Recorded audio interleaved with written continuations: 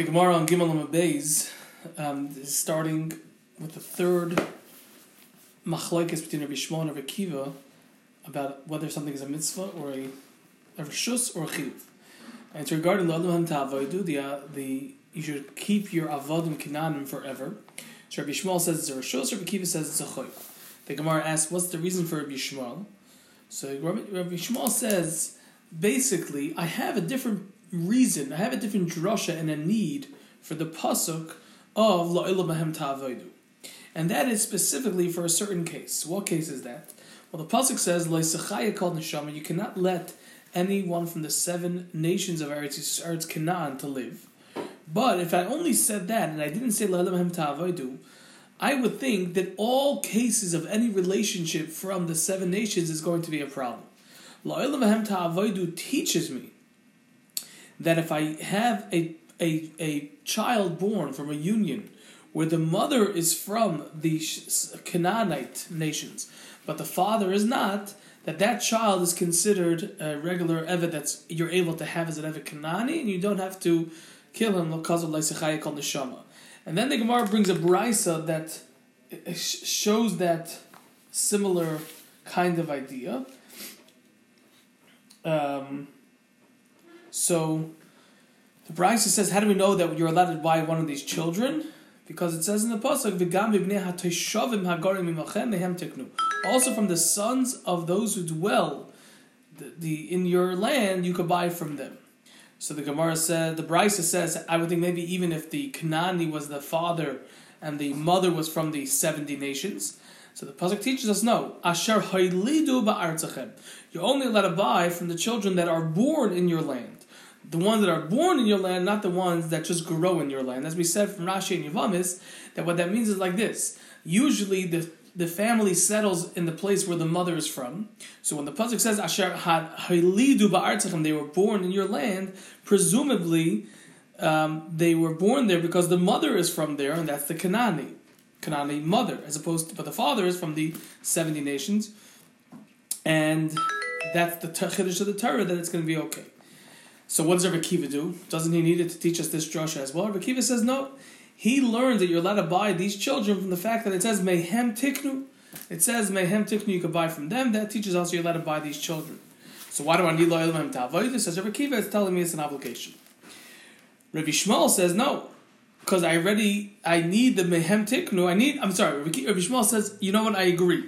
La'ila Bahem Ta'avodu is really not necessary for that. And mehem tiknu is the source for this. But La'ila Bahem Ta'avodu is coming to teach me something else. It's coming to teach me Bahem v'lei ba'achechem. You're only allowed to buy goyim, you're not allowed to buy your brothers. Rabbi Akiva says, yeah, I don't need that to teach me that, because it says ba'achechem b'nei Yisrael ish ba'achiv le'sir devay b'farech. That teaches me also that you're not allowed to buy a yid. So I still have La'ila Bahem Ta'avodu extra to teach me it's an obligation.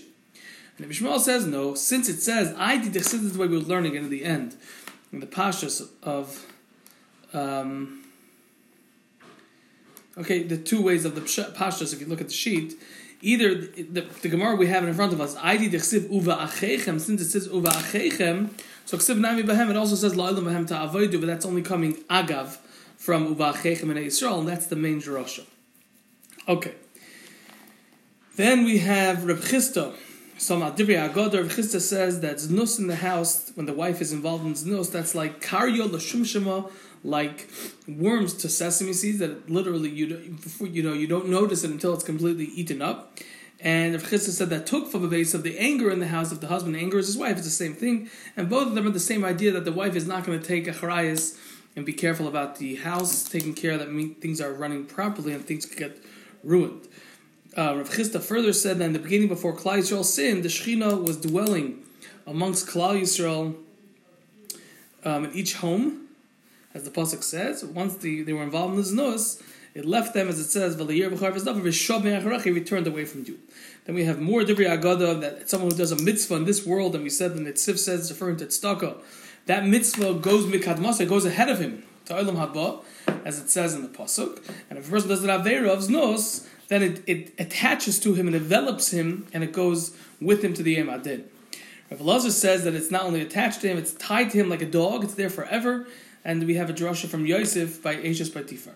Then the Gemara brings down a Mishnah that says a Kavachomer. That really, the Mishnah says we should have had a Kavachomer to say like this.